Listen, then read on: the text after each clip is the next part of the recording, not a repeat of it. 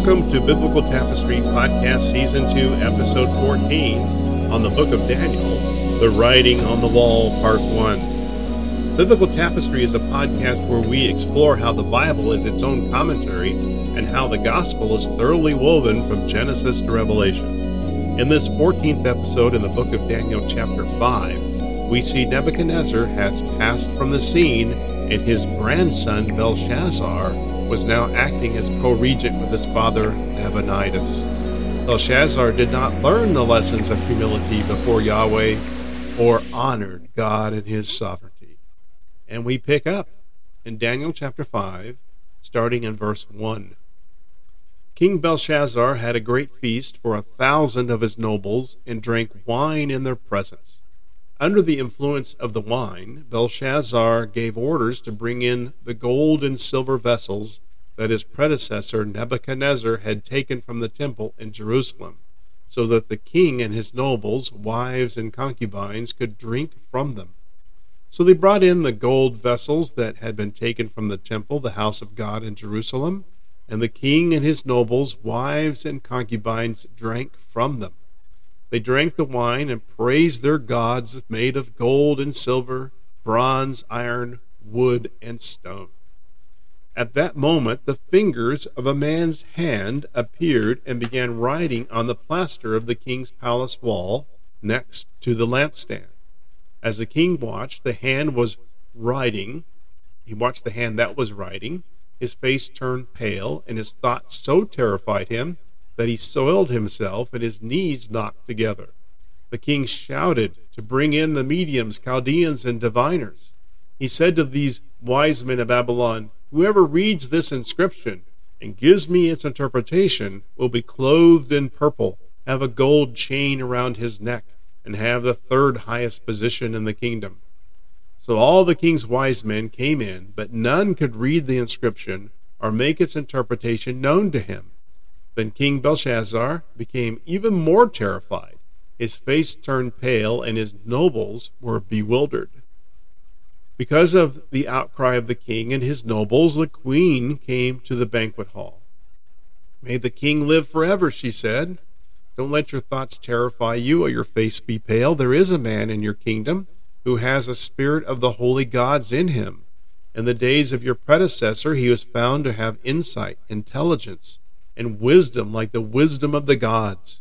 Your predecessor, King Nebuchadnezzar, appointed him chief of the magicians, mediums, Chaldeans, and diviners. Your own predecessor, the king, did this because Daniel, the one the king named Belteshazzar, was found to have an extraordinary spirit, knowledge, and intelligence, and the ability to interpret dreams, explain riddles, and solve problems. Therefore, summon Daniel, and he will give the interpretation." All right, back to verse 1. King Belshazzar held a great feast for 1,000 of his nobles and drank wine in their presence. So who exactly is King Belshazzar? For a long time, no one knew, as Nabonidus was known to be the last king of Babylon. But now we have abundant evidence available to us now that not only did Belshazzar live, but he was the co-regent of his father Nabonidus. Nabonidus spent most of his time in the southern part of the kingdom in Tema, thus left the crown prince in charge of the empire. Nabonidus is offhandedly mentioned in this narrative, but not named specifically, as he was not involved. The fact that the offer of the third highest position in the land denotes that there is another. In this case, it would have been Nabonidus. The fact that the narrative says that Nebuchadnezzar was Belshazzar's father is not a direct implication, but being a descendant. He was a descendant of Nebuchadnezzar. We see in verse 1 that this great banquet was held for 1,000 of the nobles of the kingdom, and this was pretty much a drunken party of those who benefited from the kingdom. Now, this was a common occurrence in these times in many cultures. Both the Greek historians Herodotus and Xenophon testify that there was a great banquet being held the night that Babylon fell. Sometimes the king was hidden from the guests during such events, but not this time. Belshazzar was front and center, leading the drunken charge for all the guests. Now, the timing is quite interesting because the Persian armies were camped outside the city and just outside the gates. Why, then, would you be throwing a party? Were they confident in the ability to withstand a siege? Were they celebrating perhaps a coronation of Belshazzar as the king? Were they celebrating a normal holiday or event? Or was this a last gasp of a desperate kingdom to ignore the chaos outside the gates? We just don't have enough information. Verse 2. Under the influence of the wine, Belshazzar gave orders to bring in the gold and silver vessels that his predecessor, Nebuchadnezzar, had taken from the temple in Jerusalem, so that the king and his nobles, wives, and concubines could drink from them. So while Belshazzar was leading the party, he gives the orders to bring out the gold and silver vessels that were taken from the temple in Jerusalem to now be used as wine goblets. You know, you would think that a superstitious, polytheistic empire would keep away from desecrating such things. However, the verse alludes to the drunken nature of the request to bring all those items out, not only to be used by the guests, but to be used to toast to the gods of the Babylonians. Verse 3 and 4. So they brought in the gold vessels that had been taken from the temple, the house of God in Jerusalem, and the king and his nobles, wives, and concubines drank from them. They drank the wine and praised their gods made of gold and silver, bronze, iron, wood, and stone. Well, this showed extreme dishonor to Yahweh, to take these dedicated items from the temple in the first place and now use them in such ways. Why would Belshazzar choose to challenge and blaspheme the God of Israel so specifically? Why at this moment? Why at this time?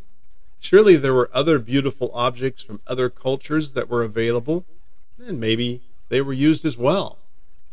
If he was aware of the past of Nebuchadnezzar, how Yahweh had humbled Nebuchadnezzar, was he thumbing his nose at God, saying that nothing was going to happen to him? You know, Babylon was about to fall, and it would fall that night. And it was predicted by Scripture, and it was about to be fulfilled. 150 years prior to this event, Isaiah had prophesied in chapter 44, verse 24 of Isaiah, through chapter 45, verse 1. This is what the Lord your Redeemer, who formed you from the womb, says.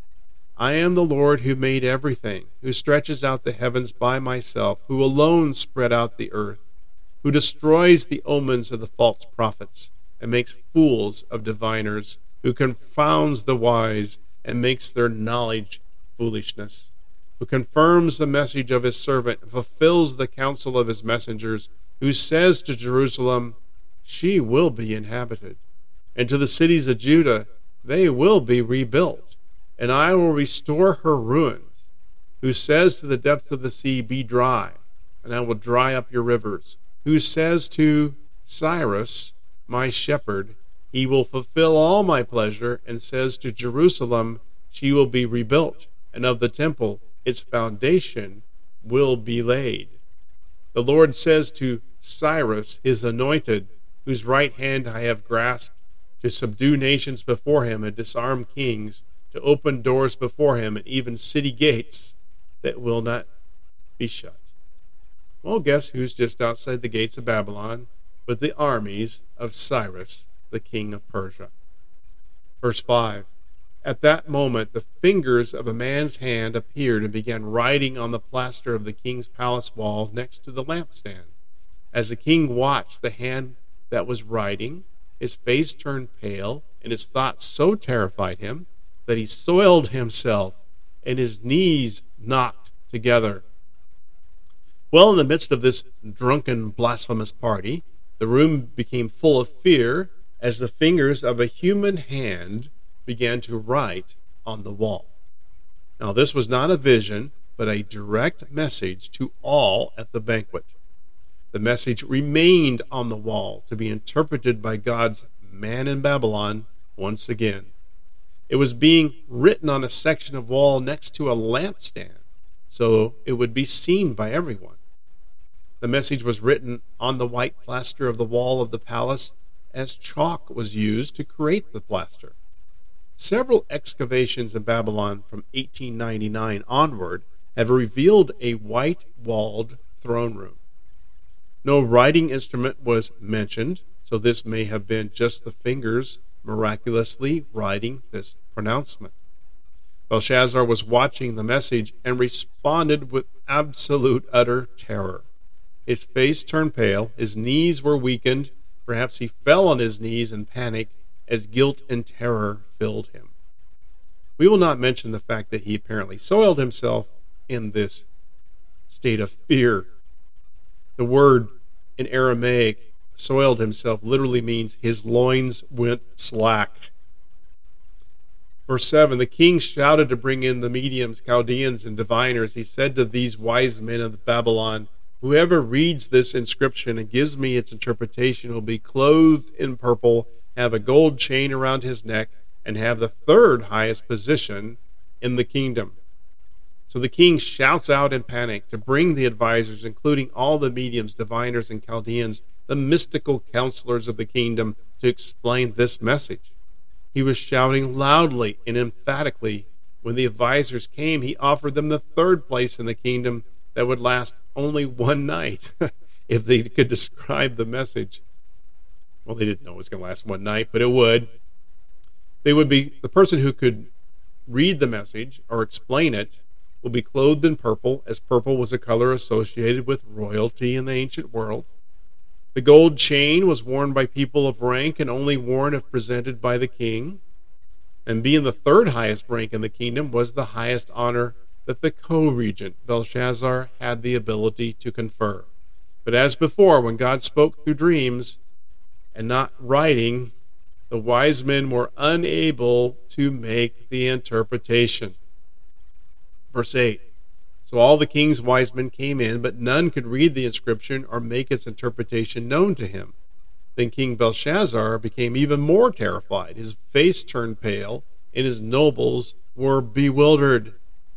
Because the wise men were unable to help Belshazzar, became even more terrified and very much stressed out. The nobles were also baffled to what this all meant.